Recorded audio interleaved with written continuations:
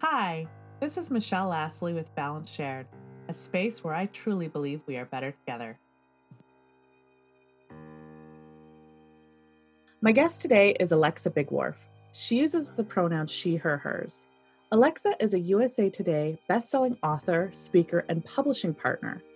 Alexa turned to writing books as a healing method after the death of her infant daughter and fell in love with all things publishing. She coaches others who also wanted to share their story through a book. Alexa is the founder of Write, Publish, Sell, Cat Biggie Press, Purple Butterfly Press, Chrysalis Press, and the Women in Publishing Summit. When she's not trying to survive a global pandemic, she loves traveling and laughing with friends. And you can learn more about Alexa through our interview and also at alexabigwarf.com. Thank you so much for joining us today. Thank you very much. I'm glad to be here. So when we chatted because I like to chat with all of my guests a little bit before to make sure that we're all on the same page about what we want. There seemed like we had a lot of alignment through some different things. And so I'm just really grateful that you said yes to being on my show. Thank you. Oh, absolutely. Our pre-interview was so much fun. I couldn't, what we were like, we're going to have to schedule 3 of these. Exactly. So, oh my gosh, where do we want to go with this? There's so many things that we could talk about. Let's start with your summit. So at the time of this recording, we are in June 2020. And if everything goes to my schedule, we're going to be dropping this interview in February 2021. What happens in March 2021? Okay, so I run what is called the Women in Publishing Summit. And this kind of came about, it came about for a lot of reasons, but I'm going to only tell you the highest reason of all those reasons. And that is that I was watching other online courses and summits talk to writers and provide information to writers. And of course, if you remember from my bio, my writing journey began from grief. And the first book that I wrote was for grieving mothers. It was called Sunshine After the Storm, a survival guide for the grieving mother. And I became really passionate about helping women get their words into the world across all genres, because I think we tell important messages through our stories, whether it's fiction, nonfiction, children's books, memoirs, or wherever. There's an opportunity for us to get our words into the world and make a difference. And we're especially in June 2020 seeing that happen right now. The number of books that are made available to us to help us as we work through this whole entire Black Lives Matter and white fragility and what's happening in our environment. We're seeing, as a publisher, I'm super excited to see the role that books are playing in helping to educate people and make a change and a shift that is long overdue. So the Women in Publishing Summit was my answer to many of these conferences that I saw going online that were teaching publishing, marketing, book marketing, all this kind of stuff. And as I'm watching the interviews, I was like, it's all dudes. There's no women represented at all. And it was very undiverse dudes, not diverse dudes. So I was kind of like, this is weird. I work with and talk to women all day long about books. I know there are women out there that are just smashing it and should be celebrated, and their achievements should be out there for people to know that they exist, so that we can start coming to them and using their services and getting their help and all this stuff. So we decided it was actually going to be the 3rd year I was running a summit for writers, and I completely rebranded in that 3rd year, moved it to March, which is Women's History Month, and the Women in Publishing idea was born. And it was very, very serendipitous, because I made that decision and started recording interviews in August of 2018. Is that correct? And in October, I believe, of 2018 was when the Me Too movement started. So we were able to really jump on the bandwagon of all of that, because that's exactly what we were doing, was providing a space for women's voices to be heard. And the publishing industry is notoriously undiverse. So it's been a fun project. Awesome. I'm so glad you're doing the work that you are doing for so many reasons. So what are some differences between the way men and women, like what are the needs that they have in publishing? What are some differences? So this is a really fun topic because one of the things that we always say when we put it together, of course, we cover the normal things that everybody needs to know about writing as a craft, how to find an editor, why you need editing, the importance of good cover design, layout, book marketing, all those things. But the piece that we weave into our summit and that women enjoy the most, I think, are the true stories, the challenges that we have as women, as mothers, as caregivers, as partners, as it doesn't like we seem to always be the ones taking on all these extra roles. We're often writing our books as a side hustle to all the other things that we have going on, whether it's working full-time, supporting a family, supporting a partner, supporting a parent, like all these other things that we're doing. So we talk, and women tend to have a lot of mindset and doubt and self-doubt and imposter syndrome issues that men just don't often have. Not to say that not all of them, that they don't have it at all, but this is primarily more of of a female issue, or identifies as woman or female issue that we struggle with. So we talk about those things. We talk about mindset. We talk about the role of balancing everything else going on in our lives, how we fit in. We do a lot of sessions. It's not only for mothers. We have found that our audience is about 50% of them have children. So they're trying to figure out how to balance, my writing time with my business, with my life, with my children, and all these things. So it just gives us an opportunity to have discussions over coffee with our girlfriends, is what some of the interviews are like, just chit-chatting about like the struggles that we're having and how we get through it. Yeah, and sort of masterminding maybe some solutions or just validating each other Exactly. or whatnot. Okay. Can Exactly. we go back to that juggling? There is a book, and I'm not going to name it because it pissed me off. And I couldn't actually finish it. The author, male, and through all good intent, wanted to showcase what it was like when we create quiet places to get our work done. Like I said, I couldn't finish it. It's over there on my shelf and I am angry at it. I probably need to just let it go. Because I can't get through the first bit of it where it's clear that this man is unaware or is not acknowledging in a way that feels resonant to me the support system that he has in place, his wife, or Right. maybe an assistant or somebody else that's taking care of the kids, feeding him meals so that he can go and do this quiet, uninterrupted work so that he can really dive into his issues. Because I was reading the first few pages of this. I'm like, yes, I would love this. I told my mother years ago, I would love to have 6 hours of quiet time a day. And I only have one husband and one kid. And I don't get that. And I'm an introvert and I want, so, okay. So I paint that picture of this idea. There's this one sort of idea that's out there that to be able to get the writing done, to do these things, we need to be Thoreau, right? Go to Walden Pond, write for Right. months on end or whatnot. But as you said, women were doing it as a side hustle in between feeding the babies and Right. maybe cleaning the house or whatever. So Wow. Okay. So I'm just going to hop right in here because I hear the question that you didn't all the way ask. So okay. So I am a mom. I have 3 kids. They're relatively young. Before we started recording this, we were talking about the fact that I really feel for the moms who have very small children right now in this pandemic. While you're trying to do all the things, there is no downtime. There is no balance. There is no nothing. We are just giving, giving, giving all the time. My kids are a little bit older. They're 8, 10, and 13. So they're significantly more independent, but they still need me. I'm not off the hook. It's not, I still have, children to care for.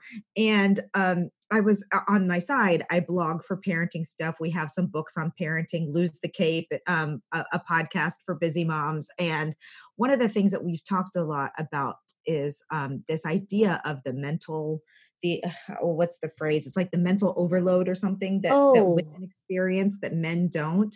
This was a big popular topic about a year ago. The emotional load, or the I mental forget the load. exact terms, the mental load, Yeah. because we burden ourselves with I say we, not all women are like this, but I will tell you that most of the women I talk to experience this at least partially, that we take on the burden, the mental overload, the mental load of all the things that have to be done. So to us, it's not just, okay, I'm going to sit my kids in front of the TV and sit down here quietly in front of my computer and write for 3 hours. Because if the dishes haven't been done, if dinner hasn't been planned or something hasn't been thought of, if somebody has to go to the doctor's office, whatever, any of those things happen, if the kid needs something, it's generally the mom who responds. So you just don't get that time like that. And it is different. And for example, I gave myself a writer's weekend. I was working on a memoir for that I was ghostwriting, which is the hardest thing I have ever done in my life. And trying to be somebody else in their book and express their deepest and darkest emotions is challenging. Mhm. And so I sent my family away for the weekend. And you know what I did? I got about 3 hours of writing done that entire weekend. I cleaned the house. I did all the laundry. I like all the things that now I could do with the family out of the house. I did. So if I ever give myself the time to do a writer's retreat like that again, I'm taking myself to a hotel room, Yes. or someplace else where I don't have the distraction and can just buckle down and do it. Yeah. Okay. I have a question, and then I think you probably already answered it because you said you'd go to a hotel room. So in these different entrepreneurial hats that I wear, one of the things that we talk about is letting these sort of other tasks get in the way of the things we actually want to do. And maybe it's because of a mindset issue. Do you think that was part of it? Because this big daunting thing, and so you kind of, or I would say that there was definitely some avoidance on my part. And this is the challenge of writing someone else's book, right? yes, And yeah, why I probably won't do it again, hmm because all of your own stuff becomes more important, but it is important for you to do it. And it's a very tough topic. It's a very difficult topic. yeah, And yes, so I would guess that there was some procrastination based just on that, but we do it ourselves yeah. too. Like if we have something really hard we don't want to do, we'll push it off. But I also think that I was so overloaded because of all of these other things. This was before the pandemic, Yes. obviously. So at the time, I would say that the positive element of the pandemic is that it has stripped our lives back to remove so many of these extra demands on our time, like volunteering at school and school meetings and this and that and fundraisers and, 15 different meetings and events and tryouts and practices and rehearsals and all that kind of stuff going on all the time. But so I was in such a place where I was just going, going, going. And I have the tendency of taking on far more, like I just told you a little while ago, that I cram too much into a short period of time and then get super frustrated that I can't do it all. So I think part of it was just like, oh my gosh, everybody's gone. I have this checklist that's a mile long. Yeah, that's always been there. Right.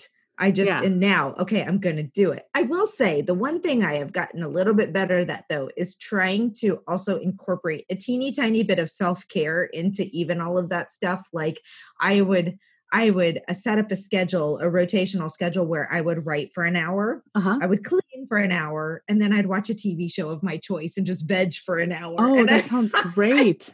I had kind of that cycle going all weekend long. Oh, It was nice. amazing, but Nice. I needed to write for 15 hours and I, finished with about 3 or 4. So Right, right, right. Right. So it's complicated. There's many, many, many layers there. yes, that's Okay. right. How long is the summit? Okay, so the summit goes for it's live for 5 days, and I say live in quotation marks for those of you who couldn't hear me through the airwaves, because we pre-record. I'd say 85% of the content, just because it's way too much to try and pull off in 1 week. But we do have live presentations, as in live on Facebook or in Facebook groups or on webinar tools or whatever throughout that week. But it's 5 days, and we always divide it up into, well, we change it around a little bit, but the general structure is always the same. The first day is like big picture overview. Why would you write a book? What can you do with the book? What are things you can expect? We chat to authors who are in the process, what's happening, all that kind of stuff. Then day 2, we dig into the writing tactics and craft. We talk about editors, how to find an editor, the different types of editing. We talk about all the layout of the book and the cover design and all those kinds of tools that you need to know about from the publishing perspective. Then on day 3, we usually talk about tools, and that's our day for sponsors.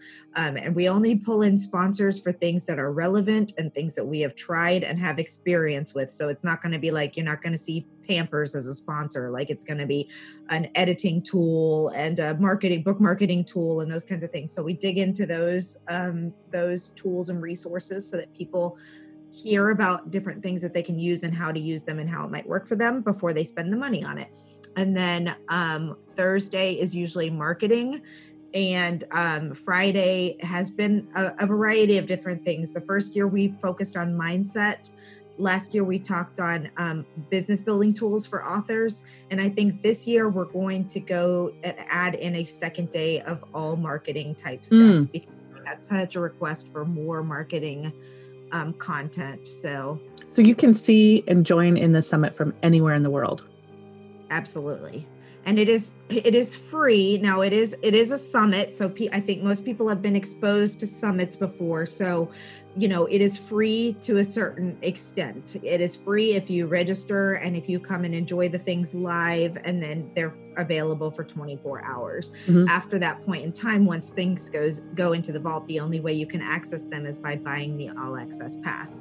And, I've toyed with the idea. We get a lot of flack for selling it, even though we market it as free. Oh, and if it's okay, I'd like to address that because but can you do that after our break? Yeah, sure. Awesome. So we'll take a break.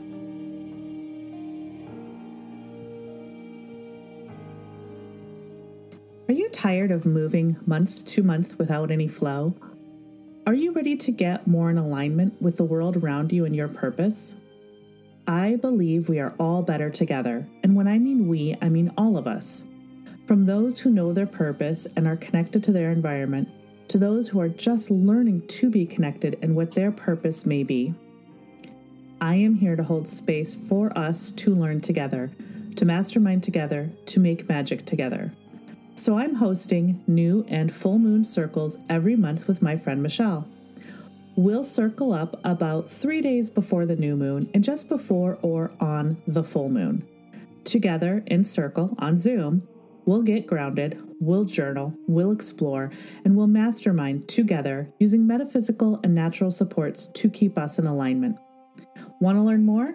Visit www.michellelassley.com/mooncircles. Space is limited, so be sure to grab your seat today.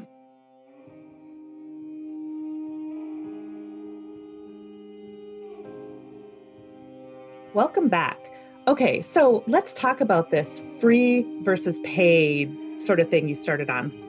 Yeah. So, we're running a business, right? And one of the things we talked a little while ago about how women have different mindset issues. And one of the mindsets that's pervasive amongst women is not selling things, not being able to sell things, not being able to charge what they're worth, all of these things. So I had a lot of guilt because my desire was to provide a free resource for people so that they could come get educated, not spend a lot of money on things that they didn't need yet or need ever, or get scammed by people, because I had so many people just heartbreaking stories, right? So I had a lot of angst about the fact of charging anything, but when it came down to it, we spend over 1,000 hours of our time, 500 of that of my own time, to put all of this stuff together. Not only that, just the knowledge and the investment that I've made in myself to learn these things and to learn what's going on. And last year, the investment in the summit itself was over $20,000 in terms of what we spent to put it on. Because there's even just like straight up infrastructure that needs to be supported. Exactly. Yeah. Exactly. So all the things that go into it, the graphics, the editing of videos, the loading of content, like there's so much that's behind the scene. Right. Exactly. So, I think that asking people to pay if they want access to it for longer is perfectly acceptable. And, we toyed with the idea of just making it a straight conference and saying, okay, the fee is $67 and you come and you get all this content. We won't sell anything or whatever. But we have gotten so much feedback from people who have legitimately told us, I'm out of work right now. I really want to write my book. I've got this. Maybe they are employed, but they're strapped and don't have the money to invest in that right now, but they benefited so much from what they received that is going to help them move forward in a certain type of direction. And as a philanthropic heart, I suppose I want to still be able to make that a possibility for people, if possible, which is why we started adding sponsors. So that helps us kind of negate some of it. And we bring in about half of our expenses through sponsorship, but that's still, we still have to cover the difference. And I need to be compensated for my time. And this is a mindset issue of mine that I have dealt with for so long. I want to give. But the reality is I can't give if I don't have the means to do it. So, anyway, thanks for letting me get that off my chest, because it's certainly not something I want to go tit for tat on in a Facebook message when people are like, why are you charging? Why are you saying I have to pay now? You said it was free. And I don't want to argue with people. And I certainly don't want to look like I'm making excuses when I try and give them a list of why we're charging. So there it is. But I can share that with this audience and say, we're not, trying to be ugly about it. We're not. I think also people think we're making millions of dollars off of these things. Sure. And I would like to let you know right now, we are not. we are keeping it together so that we can continue to offer things, webinars and content and all that stuff. Yeah. At reasonable or no price, Oh my gosh. So back to what we said earlier about we need 3, 4, 10 different podcast episodes. This is why, because I would love to dig into more about the whole worth piece and whatnot. And well, maybe we can spend a moment or two, a heartbeat more on this. So, I still have loans I got to pay off. Yeah, exactly. And I don't want to come across as a whiner, because that's not the message that I want to put here. What the message that I want to send out there is that, you wouldn't go to a lawyer and expect a lawyer to provide you everything that you needed to know about how to get a divorce and not pay for that. Yeah. So I think that the mentality, both as the consumer and the person producing, needs to be, this is a service and it's something that is valuable that other people are paying lots of money to get access to. And, I paid to go through different things, but I also want to make sure that people are given a baseline foundation of stuff that they shouldn't have to pay for. And then if they want to invest further, the option is also there. Well, you're also answering an accessibility piece, right? So exactly like you said, for different reasons, sometimes we want to spend the money and it's just not there, but we still would really benefit from at least some of the content. And then and then if you want to make a further investment, then you get it for life and then done. End of story. Exactly. And with summits, not everybody comes into them with the same. I mean, there are people who come into it just with the goal of making as much money as they can. And that's fine. They are running a business and that should be they should be allowed to do that. Just like McDonald's probably charges us 500% more for a Coke than it actually costs them, but that's their business. That's what they do. And so I'm talking to myself more than anybody else in this moment as I reaffirm the fact that it is valuable information. I'm pleased to be able to provide what we can. But at some point in time, you can only do so much before it's like, okay, I can't do this if I'm putting it on my credit card and never being able to pay that credit card off. So it's not going to work. You're going to go bankrupt and then we won't be having the summit in another year. Okay. There's a couple, I want to drop a resource if I may. It's the book is called Profit First.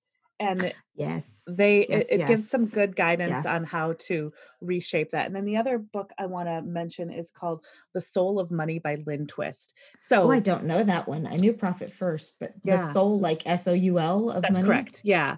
And I in various episodes with different guests, we touch on money mindset and money is something that we're going to bring in more into this podcast. But for now, I just want to acknowledge that money is a thing. We It all is. have a story around it. Yes. And part of our growth is needing to work through that story. And it's linked, I think, really strongly to, like, as women, our belief in ourselves and our and how we value ourselves and that worth. Mhm. And it's something we have to work through. And I am not perfect. I No. probably undercharge and don't charge enough. And I want to give it all away, but I still have loans to pay off. And so I share that because, like, I am right in on this Yeah, path and journey. absolutely. Well, I wish I could identify this is something I would really like to dig into more. Maybe I need to go find a counselor or something. I wish I could identify the root of where it came from because I don't know where the money issue came. I really can't. I can guess a couple of things, Sure. but I don't know where I decided that I needed to just give and give and give and give and give and feel guilty about asking for something in return. I would love to dig into that. Is that kind of what I can expect with the soul of money? No. No. Um Okay, then I won't buy that one just quite yet. that's not what I got out of The Soul of Money. The Soul of Money, in that she really talks about the different flows and the different needs and how money flows in and out. And is there's a really beautiful lot of beautiful stories about that. Okay, I want to know I wanted to talk about your path and how it got you more into writing as a tool to manage your grief. Yeah. So, I have always wanted to be a writer. When I was a little girl, like the moment that I could start writing, I wrote my name in huge marker on my grandma's beige couch. That was the introduction to a lot of pain. No, I'm just kidding. But from a very, very young time, I started journaling. Like I would write down everything that was happening. I used to write long letters to everybody. I would write long emails when I was in the military and deployed and tell everybody what was going on and all this kind of stuff. So writing has always kind of been a core part of me. I thought I would eventually be a novelist. I didn't foresee this route ever. But I'm also I have a difficult time telling people that are close to me how I feel. I don't like conflict. I don't like to ruffle any feathers. I like things to just be easy. So, after my daughter died, and we were in the hospital for a long time. She was an identical twin. The babies were born really early with a very significant syndrome that affects identical twins called twin to twin transfusion syndrome. And they were born early, and Catherine had all kinds of medical issues that were just not, they just could not overcome. So she passed away after 2 days. And then her twin sister, who is a 1 pound, 10 ounce mighty miracle, spent 12 weeks in the NICU. So I had a 4 year old and a 2 year old at home, one baby who had just passed away, and one baby who was hit or miss for a while there in terms of her health, and then eventually crossed some major milestones. And she spent 12 weeks in the NICU. So when I came home, there was a lot of stuff happening. There was a lot of stuff. I was exhausted. I was grieving, obviously, but I didn't feel like I was allowed to grieve because I You have a had baby three to little take care of. ones, right? I Yeah. had three little ones who needed me. I had, all this stuff going on. I was mad as a hornet at the medical community because I felt like they missed some key things, and Mm. some things happened that I'll never know if our outcome could have or would have been different had other things happened. But originally, when I started, so I was on bed rest, hospitalized bed rest for almost 5 weeks because they were in such significant duress that like they had to be on fetal monitoring the whole time. And while I was in the hospital, I just remember thinking about all the things that I wanted to do differently when I got out. And one of them was about standing up for myself and advocating because I felt like I had failed the babies, that I hadn't advocated harder for them or for me. while I was in the hospital. And I didn't know to, this is the other thing about women, like we blame ourselves for such stuff that is just unfair, but that's a whole different conversation. So anyway, I remember dreaming up this idea of writing a book or a blog or something called No Holding Back, where it was going to be like, I was going to talk about the things that I wanted to talk about. Well, I did. I started No Holding Back at catbiggie.com. And originally it was, I started blogging anonymously through the name Cat Biggie. And I chose that name because my daughter's name was Catherine Bigwharf. And I wasn't ready to like let my flag fly to the whole world on everything that I was feeling about all of this stuff. So I started anonymous and eventually realized I didn't want to be anonymous. And originally it started off as a way to raise awareness of three major things: loss and what it's like to lose a child, and that just isolating grief. Um, and as a part of that was how things other people could do and say to help someone, because that's what I just found: people were completely inept and beside themselves without any ability to engage with me at all. So I started writing a lot about things that you could do and say and things you shouldn't do and say. I was writing a lot about twin to twin transfusion syndrome, and I just wanted to make sure that everybody in the world had heard about it, because that it's awareness saves lives. And then I was blogging a lot about life in the NICU, and raising a medically frail child, and maternal, infant, and children's health. So my blog was kind of all over the place in terms of those three components. And it wasn't until my survivor was 18 months old and a good friend of mine delivered her baby stillborn at 37 weeks that I had it on my heart for a long time that what I really wanted to do was something for other grieving mothers.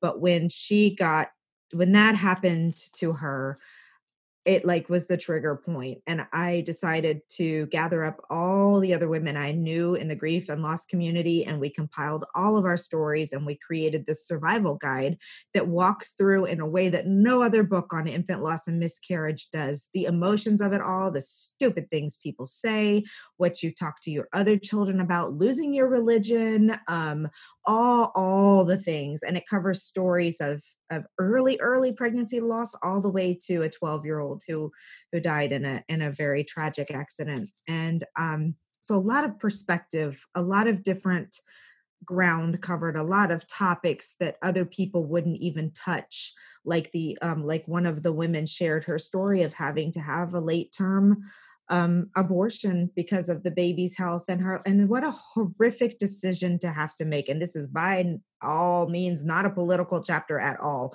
It is simply this is my story and I need you to read it, those types of things. So it just covered so much. And it was never meant to be a book that we wanted to sell to people. It was never I never marketed it at all in the beginning. I published it, I put it on my blog so that people who were finding it there would know about it. But we were donating it to anybody who needed it for free. And so two major things in my life happened at that point in time. One, I took all this writing and all these things that had been kind of a lifelong movement, and realized how much I really enjoyed the process of publishing a book. And so that kind of started my whole publishing things and moving through other books, and then people coming to me and asking me how I was doing it. And a business just kind of grew around that. And then the second part was that I wanted to send this book to moms when I found out that they had lost a pregnancy, infant, or child. And so I started a little form and I shared it with everybody and said, if you know somebody who's lost a child, please, have them reach out to me. I'll send them a book. And I started putting other things in the package as I was sending the book. So I'd put in things of comfort: chapstick, tissues, chocolate, tea bags, warm fuzzy socks, things like this.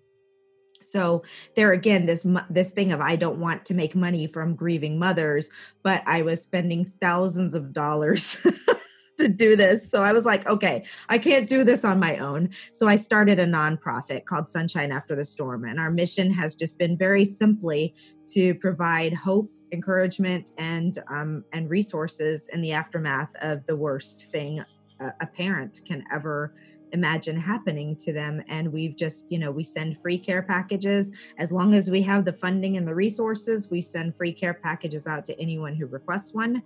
And we're 6 or 7 years in now. And I would like the mission to grow eventually to more support tools.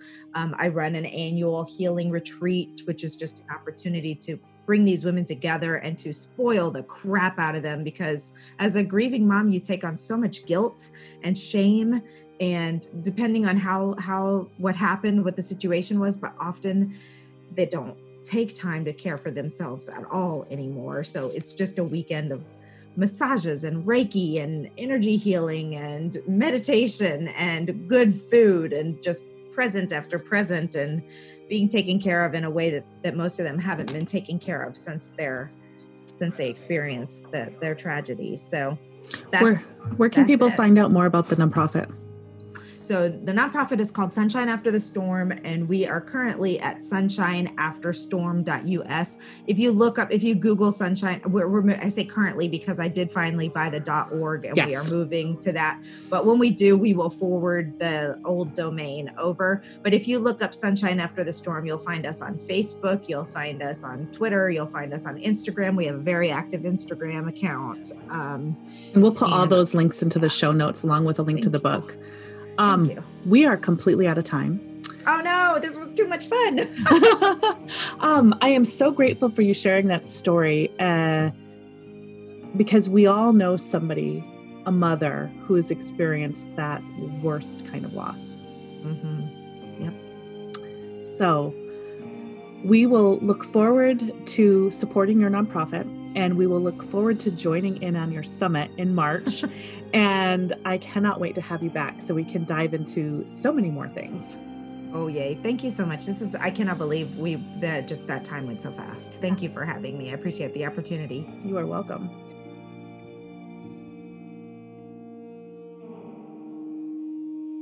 Check out Alexa's summit, womeninpublishingsummit.com, to learn more about the summit.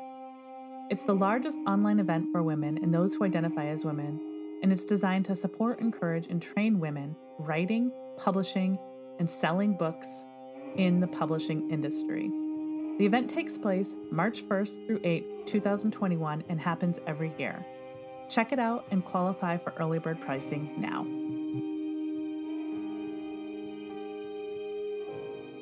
Balance Shared is produced and edited by me, Michelle Astley. The instrumental music, Grass, by Silent Partner, is from the YouTube Audio Library. If you've enjoyed today's episode, leave a review, especially on Apple Podcasts.